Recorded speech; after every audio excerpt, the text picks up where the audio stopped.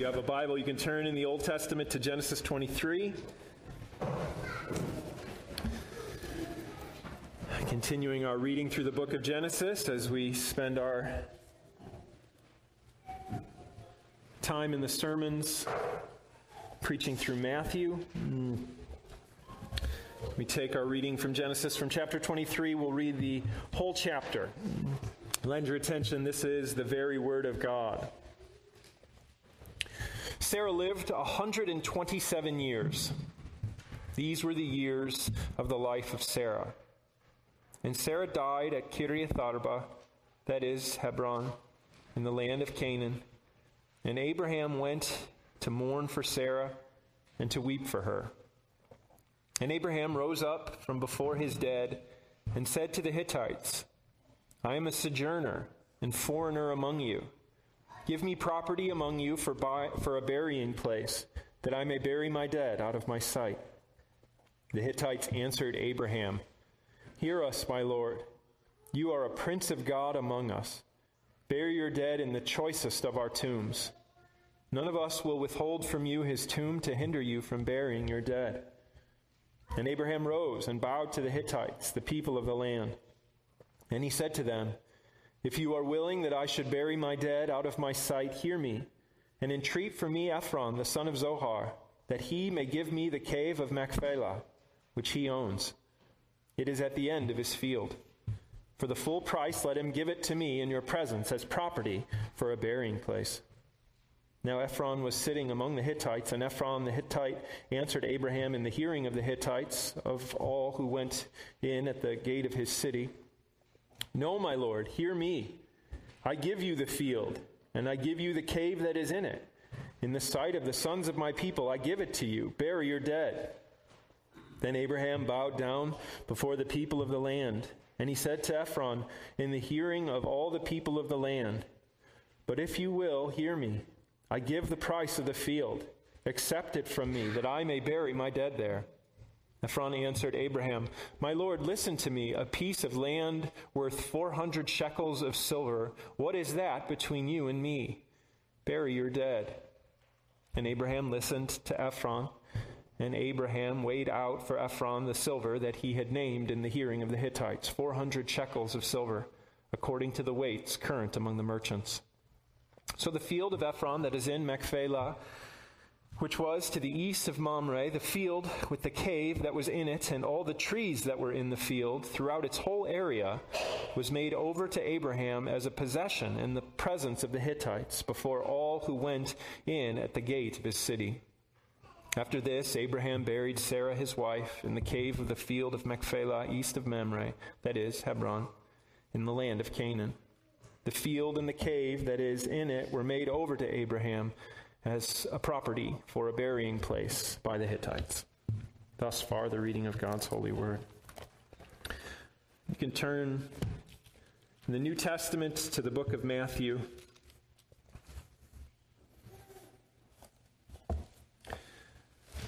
Matthew chapter 4, verses 1 through 11. This is the word of God. Then Jesus was led up by the Spirit into the wilderness to be tempted by the devil. And after fasting 40 days and 40 nights, he was hungry. And the tempter came and said to him, If you are the Son of God, command these stones to become loaves of bread. But he answered, It is written, Man shall not live by bread alone, but by every word that comes from the mouth of God.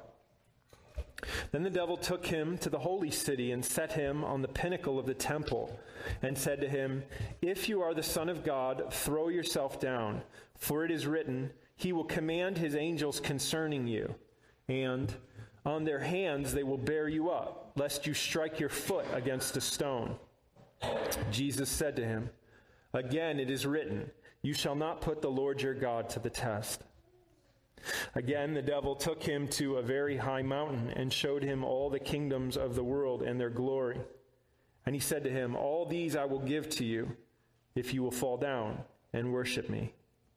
Then Jesus said to him, Be gone, Satan, for it is written, You shall worship the Lord your God, and him only shall you serve. Then the devil left him, and behold, angels came and were ministering to him. Thus ends the reading of God's holy word. The grass withers and the flower fades, but the word of the Lord remains forever. Join me in prayer.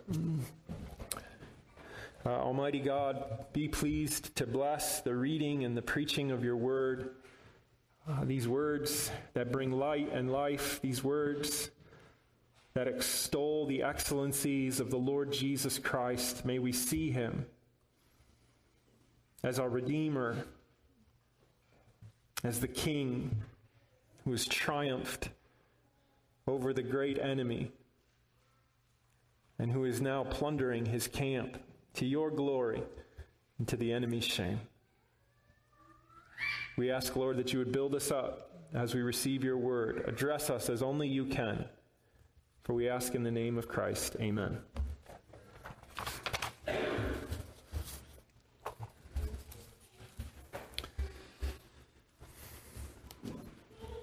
In the return of the king, the witch king of Angmar is a foe too terrible to describe. Even his shadow falling over the battlefield sends terror into the heart of good and courageous men. This is the captain of Mordor's army. This is the monster who is assaulting Gondor and the White City. This is the enemy who has thrown down a good king, good Theoden king. And so we see him working his havoc against this good land, and we are immediately aware that some champion is going to need to stand and fight him if his evil purposes are to be stopped. And there's an impressive list of champions that the reader has in mind at this point. Gandalf. He's in the White City. He's even attempting to go out and meet the Witch King in battle. Aragorn, the true king. Éomer, the king of Rohan. Imrahil, the prince of Dol Amroth. These are the captains of the armies defending Gondor. Men mighty. Surely they would be able to stand against this prince of darkness. But the champion is none of them. And we are surprised because we do not expect it to be a little hobbit and a woman who slays this dragon. It's Merry, it's Éowyn who end this captain's life. And that's part of the loveliness of Tolkien's world. He leaves ample room for the great deeds done by great heroes. Tolkien was steeped in the codes of chivalry governing medieval lore. But he also delights in unexpected strength from unexpected places. For Tolkien, there is a strength to be found even in what the world deems weakness, even in what some would say have no place upon a battlefield. Or to put it another way, if you aren't looking for it, sometimes true strength is easy to miss. In Matthew 4, we see true strength, which is easy to miss. For heaven's champion here appears in the most important combat that has ever taken place on this earth, as one pastor rightly puts it. And heaven's champion appears in this combat as a man on the brink of starvation, alone in a desert, accosted by the blows of a dragon. And the world is tempted to disregard him. Just as to this day, the weakness of the cross as the power of God unto salvation is laughed at as folly. So too here, what the world deems weakness is a strength like no other. on display in the true champion of heaven. Make no mistake, Christ appears here clothed in the only true strength, the only true beauty that exists, the strength and the beauty of righteousness, cast in stunning relief by the ugliness of his foe and his surroundings. It's relatively easy to act beautiful in beautiful circumstances. It's absolutely easy to act ugly in ugly circumstances. Husbands and wives can attest, blow for blow. But to act beautiful in ugly circumstances, why, this is an excellency seen on display in perfection in only one, the true King, the Lord Jesus Christ. And now, to a lesser degree, also those who partake of his Spirit, whom he is leading forth as we are accosted on every side. For the Son came to plunge himself into ugliness as the one clothed in the beauty of holiness and righteousness to retrieve us from our ugly and helpless estate. We sang in both of the hymns a strand of our theology that perhaps does not get as much attention as some other strands. He came to save us all from Satan's power as we were gone astray. Every single person had been conquered by the tempter to plunge themselves into ruin, just as our first champion fell, Adam. And we, his offspring, fall after him. So all were brought under the dreadful sway of Satan and his power, until one came to conquer this dragon and to lead many sons to glory. So let's look at this text from two angles this morning. First, our King's victory for us, and second, partaking of this King's victory now. First, it's important to see the uniqueness of this encounter between our King and the great enemy of God and his people. It's true that there's much we can learn about the nature of our enemy, the nature of temptation, about the help that God gives his people in the midst of temptation, about the value of God's word in the midst of temptation, about the role of the Spirit in the midst of temptation. But first and foremost, this is not about us. This is about God's glory on display in heaven's champion as he does what no one else could do. As he does what everyone else had failed to do. As he resists temptation to the uttermost and conquers this foul enemy. And because he conquers this spiritual power, he alone now is able to dispel the forces of spiritual darkness, as he has an authority greater than theirs. And this is what he has purchased at the cost of his precious and obedient life. Notice that this is uniquely his. In chapter 3, verse 17, what does the Father declare? This is my beloved Son, in whom I am well pleased. And then the Spirit comes upon him. We preach through Judges. What happens when the Spirit comes upon someone? They go to war. They go to battle. The Spirit clothes a champion, and then the champion goes to fight.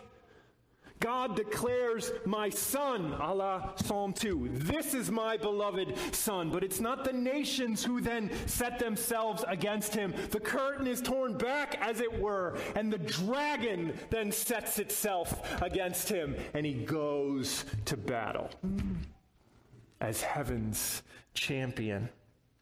God leads him into this warfare. Notice it says that he was led by the Spirit. This is an ordeal that heaven orchestrates. Now, certainly the tempter here seizes upon the very point that God just announced, namely that this is my son. You'll hear it. If you are the son. If you are the son. The enemy's tactics in one way haven't changed, have they? From the very beginning, what does he do? He raises doubt over God's word. Did God really say, if you are the son? God just said I'm the son. The word has been declared, I am the son. And he's back to his old tricks. If you're the son. If you're the son. We can note that he is a liar. And that is how he works his woe. By lying and throwing shade upon the one who is the truth. But this takes place according to God's holy will. He's pleased to put his son to the test. He's pleased to use this foul enemy's designs to facilitate an occasion for the glory of the Son, for the glory of God. This was the same sort of occasion that God had facilitated for Adam, the first son. We read in Genesis when the serpent appears and we think, well, where did he come from? How did he get there? And there's much that's mysterious, but the one thing that we can be sure of is that he's there by God's design. He's there to provide an occasion for Adam to showcase his loyalty to his God. Adam fails. Israel tested in the wilderness to showcase their loyalty to the one who had just brought them out of Egypt. This God like no other, this one who has put the gods of Egypt to shame, the one who has put Pharaoh to shame. Israel tested in the wilderness to showcase their unflagging loyalty to this God of wonder. Israel fails. Grumbling, complaining, believing the lie that he's not worth serving. It's the same test here wrought for the king to showcase the unsurpassing worth of his God and Father. Deuteronomy 8:2. You shall remember the whole way that the Lord your God has led you these 40 years in the wilderness, that he might humble you, testing you to know what is in your heart, whether you keep his commandment or not. It is the Lord's sovereign right to put his servants to the test, to put his servants in the furnace, to reveal what is in their heart. And mark if adversity doesn't have a way of doing that. Mark if difficult circumstances don't have a way of burning up that paper of righteousness that we're able to keep constructed in times of abundance. He's thrust into the furnace of adversity here, and he is shown to be pure gold through, and this to the exaltation of the Son. The difficulties of this trial are many. This is a severe ordeal. He is in a desert. We don't like when the temperature gets over 90. He lives in a desert for these 40 days. It is a barren wasteland. It's an arena of death. It's an arena of hostility. It's an arena of waste. It is an arena of curse. His setting is like the setting of Israel of old, who was kept in the desert for 40 years. But mark how unlike it is to Adam's setting. Adam was tested in paradise. Adam was clothed in strength and abundance. Adam was Aragorn and Gandalf rolled into one, with the whole world essentially as Gondor, and one last vestige of Mordor remained. The Lord Jesus is Frodo, naked and weak in the top of a tower, with the whole world in the grip of darkness. That's the image we're supposed to get here, a world of curse, a world of darkness, everyone under darkness except for heaven's champion. And here he goes to battle. Jesus is alone. He's hungry. He's been fasting for 40 days. If you skip a meal, you sin. Mark, if that's not the case. He hasn't eaten in 40 days. This is an extraordinary fast. Allow me a moment for an aside. I've been enjoying the Ancient Christian Commentary series on Matthew. It's this wonderful series where scholars have compiled some wonderful insights upon the Gospel of Matthew from the ancient church. And I was pleasantly surprised to find that only one of the fathers cited made the argument for Lent. In Latin, the Quadragesima. Haley, you can tell me if I pronounce that wrong. The season of Lent comes from these 40 days. This is why the church has constructed this fasting season. But note that this is not something given for us to emulate. This is not something that we are supposed to replicate in its exact details. Calvin points out, this is not repeated by Jesus each year. Jesus does this once to prepare for this combat. Jesus does not give his disciples this to do. Fasting is something that the church ought to do, and we'll talk about that when we get to the Sermon on the Mount, but it is not this. It is not 40 days. There are only two other figures who engage in such a fast, Moses and Elijah, and I assure you, you are not they. It's rather in vogue these days to observe Lent as Protestants. And I get the appeal, the desire for tradition, something old, something deep, something with roots for a time that feels so rootless. But we have excellent traditions, beloved. The Sabbath day goes back to creation.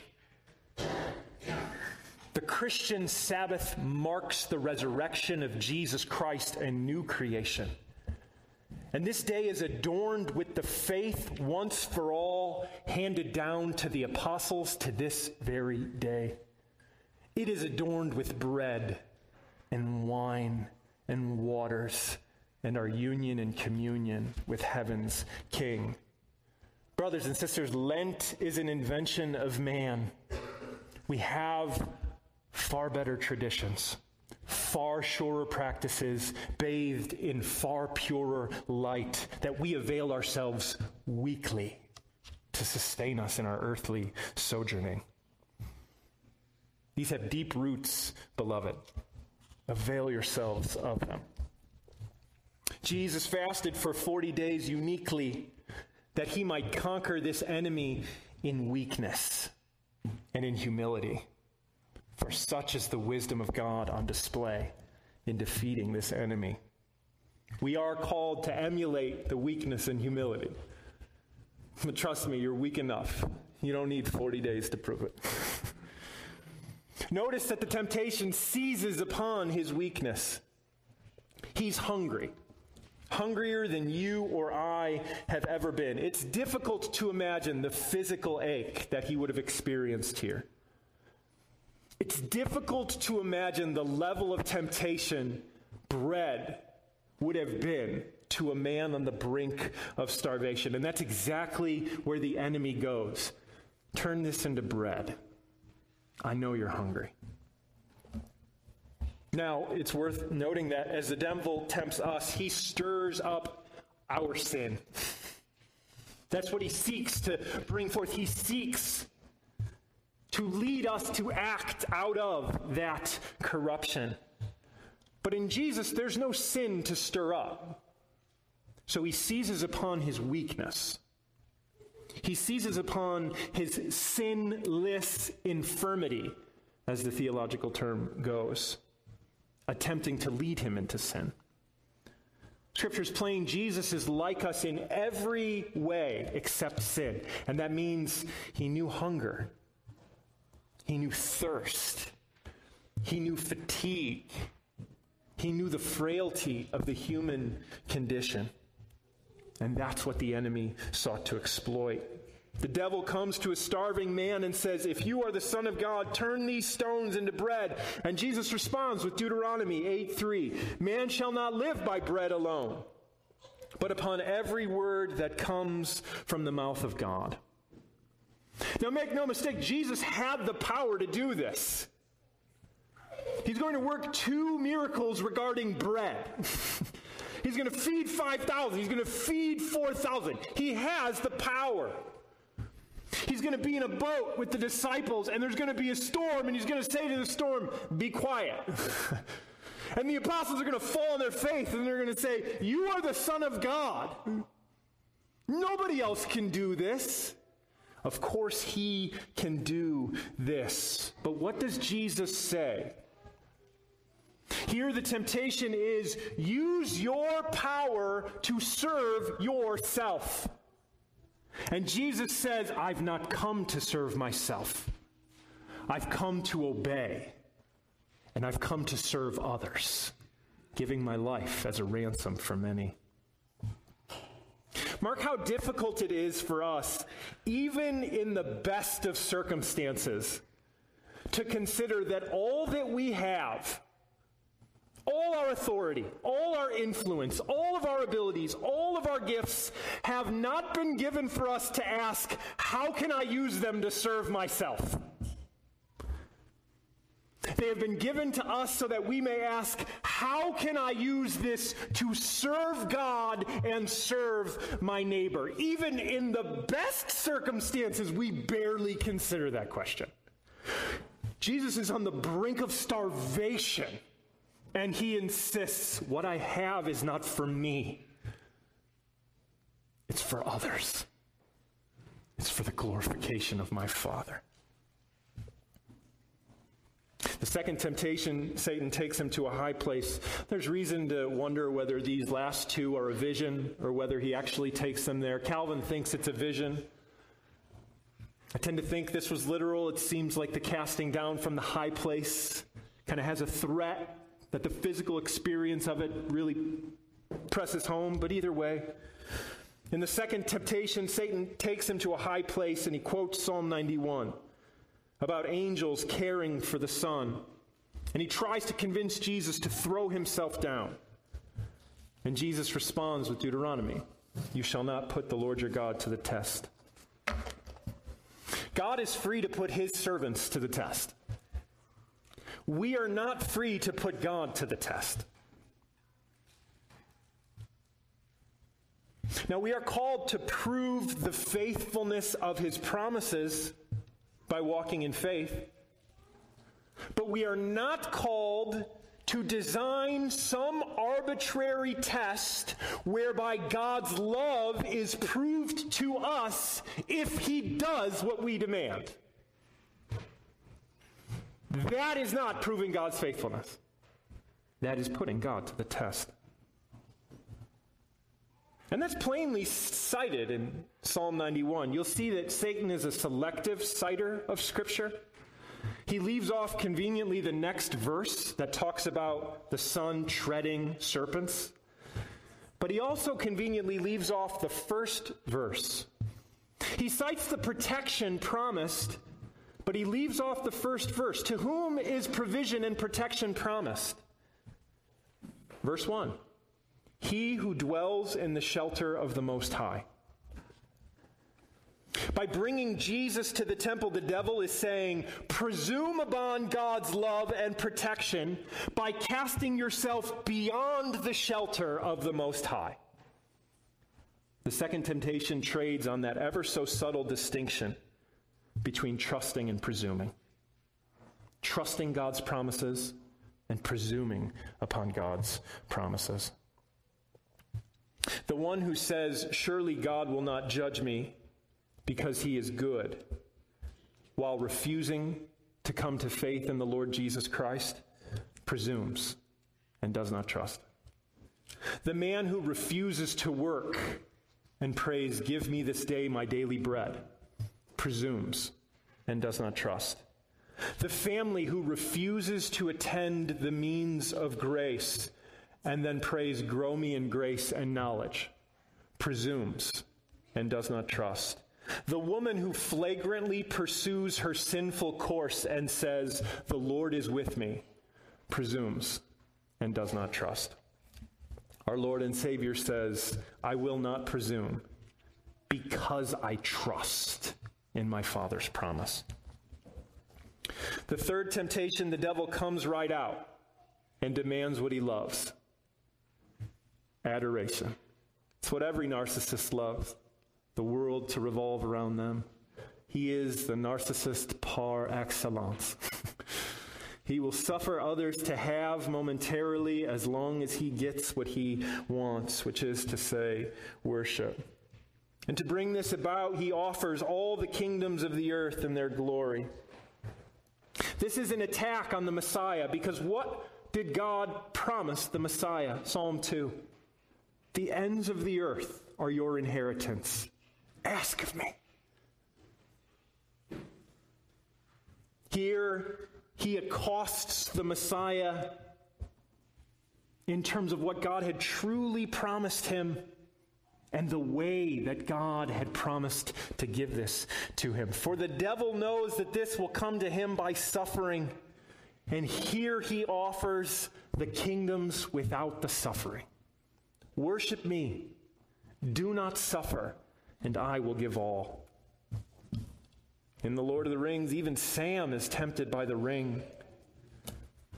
He sees himself as Samwise the Great, the warrior who brings life to all. All were tempted by it. Gandalf, Galadriel, Aragorn. King Denethor could not fathom why they would not use it. Why not take the kingdoms and do some good? Sure, it involves a momentary compromise, but then you'll have the kingdoms, and you can do good. It's the lie of expedience, isn't it?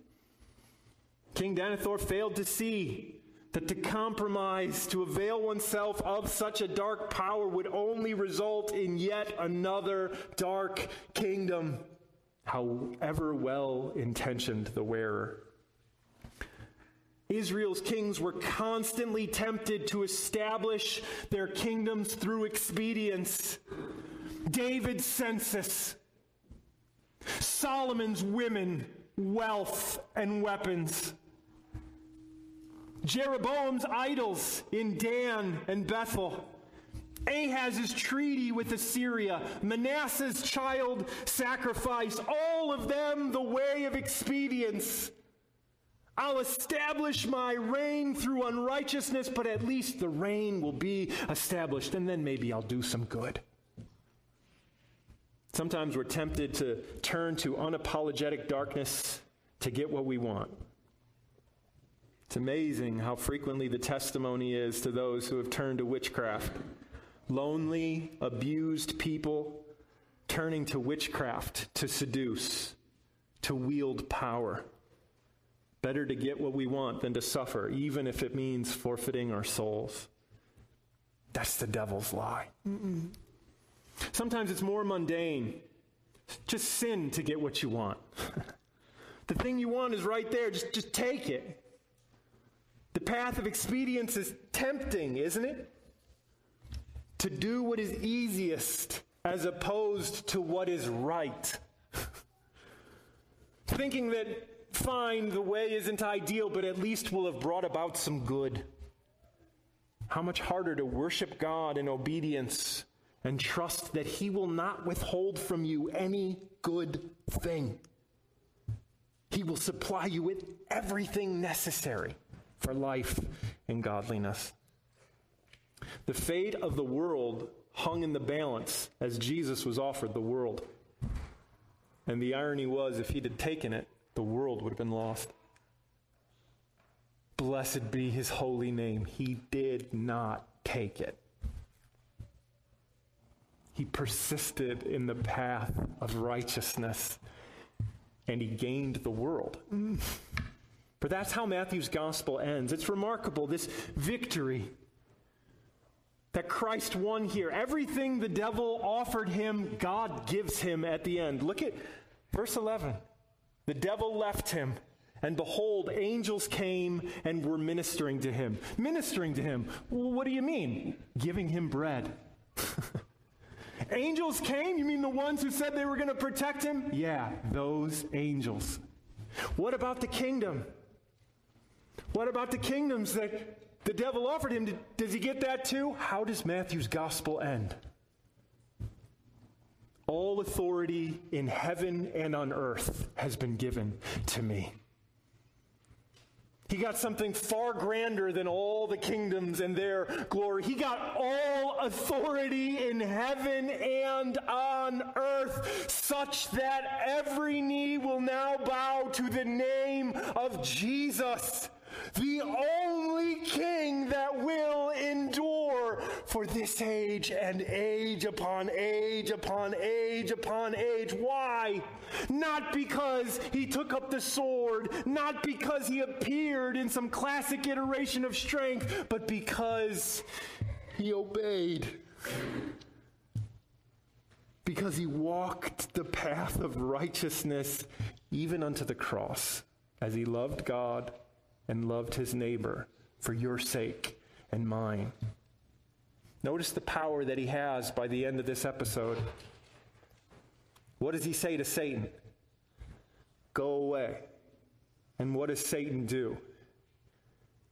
He goes away. Because he's subject to the word of the Son. Because the Son has an authority that the greatest captain of darkness does not have. This is going to be the basis for Christ dispelling demons. What does he say? If you're going to plunder the house of a strong man, what do you got to do first? You got to bind the strong man. John says, one is coming who is mightier than I. Here we see the one with a power and authority even to dispel the spiritual darkness which tyrannizes the hearts of every lost soul. His power over spirits in the gospel isn't this dramatic display that Hollywood salivates over in terms of demon possession. What does Paul say in Ephesians 2? You were dead in your trespasses and sins, following after whom? The prince of the power of the air. Animated by the spirit of disobedience. That's possession. And it's a willful possession.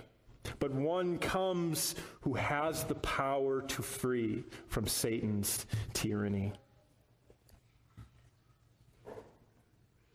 Jesus Christ was victorious in temptation as no one else was. And because of that, he is powerful to save unto the uttermost. That's a conclusion that Hebrews draws from this. Hebrews 2:18 reads, because he has suffered when tempted, he is able to help those who are being tempted. He did this in our stead as our champion to plunder the camp of the enemy. But he also did this as one who now helps, as we are subject to similar temptations. And I'll make just three quick observations on how he helps us in our trials as our champion. Notice that he assures us that just because we are tempted, that does not mean that we have no share in Christ. Mark if that isn't one of the enemy's great tactics. Because you feel tempted, it proves that you have no share in Christ. Because this is difficult, it proves that you have no share in Christ. If you had a share in Christ, it wouldn't be this difficult. You wouldn't feel this ache like you feel it. But mark that Jesus is declared the Son of God, and then he's tempted. Mark if that's not true for every Christian. Mary was made a squire of Rohan. Pippin is made a servant of Gondor. And that moment commences both their joy and their honor and their greatest struggle. For now they're soldiers in an army that is being accosted by the forces of darkness. The enemy would point to your temptations, the fact thereof, and say, see, you have no share. God's word would point to your temptations, the ache therein, and say, see, life is at work in you.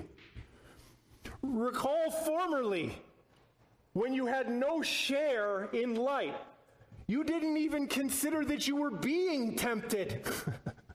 If you had any pause over sin, it was momentary, and it did not last. He would take even the signs of light and levy them against our soul to prove that we have no share in light. Let the Lord Jesus Christ's word reign over his. Notice, second, that his tactics, the enemy's tactics, are boundlessly treacherous. He will exploit in weakness. He will go to the holy place. He will pervert Scripture. He will give temporary pleasures if it works everlasting destruction, and he is relentless. One failure is only the opportunity to start a new temptation. Isn't that what it was? One failed, next one. Another failed, next one. Another failed. This isn't the last one. He's going to try to get to him through Peter. When Peter tells him, no, you can't die. What does he say? Get behind me, Satan. The greatest temptation is yet to come. When's the last declaration in Matthew? If you are the Son of God. We get it twice here. If you are the Son of God, do this. If you are the Son of God, do this. Matthew loves 3. Where's the third one? It comes to him from the crowds on the cross. If you are the Son of God, come down from there. He's going to tempt unto the end. He's going to try new tactics, but he's relentless until Christ conquers in full. But Christian, he's relentless. Even as Christ brings you to the day of breathing your last, don't be surprised if you meet there your enemy whispering his foul lies into your ear, saying you have no share in Christ. But you only need one word to dispel him. I am the Lord Jesus Christ. You have no power over me.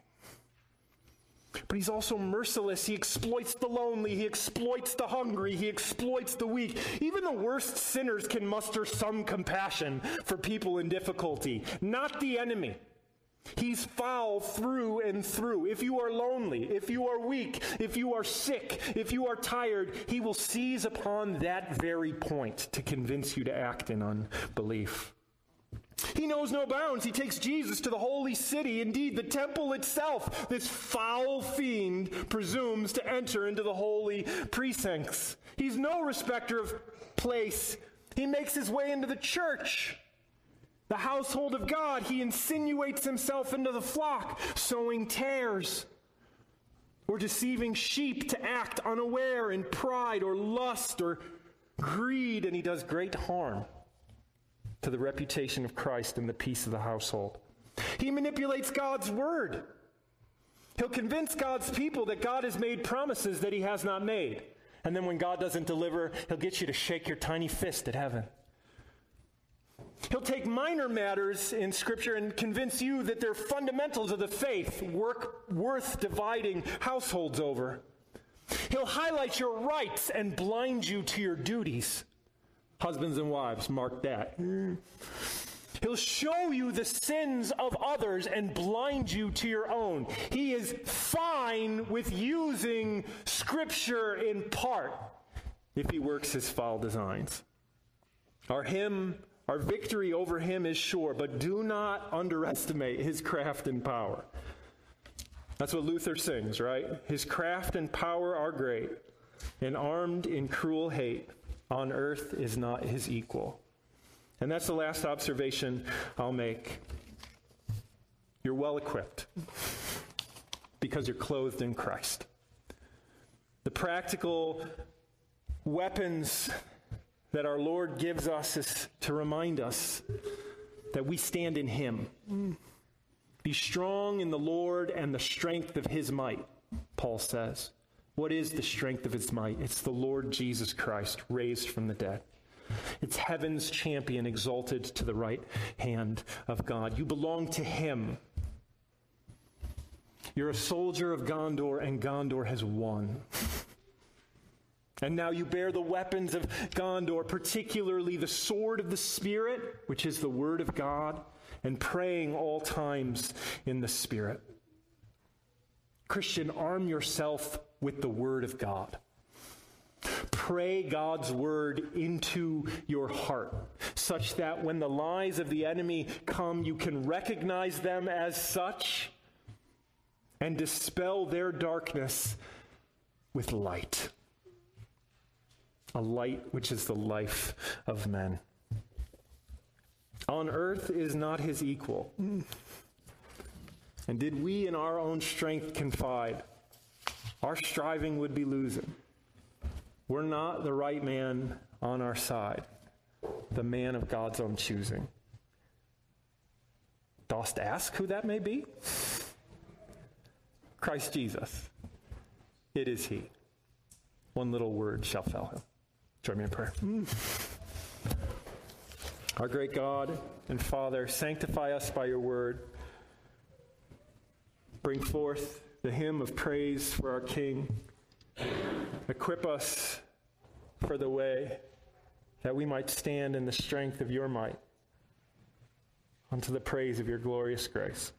For we ask in Christ. Amen.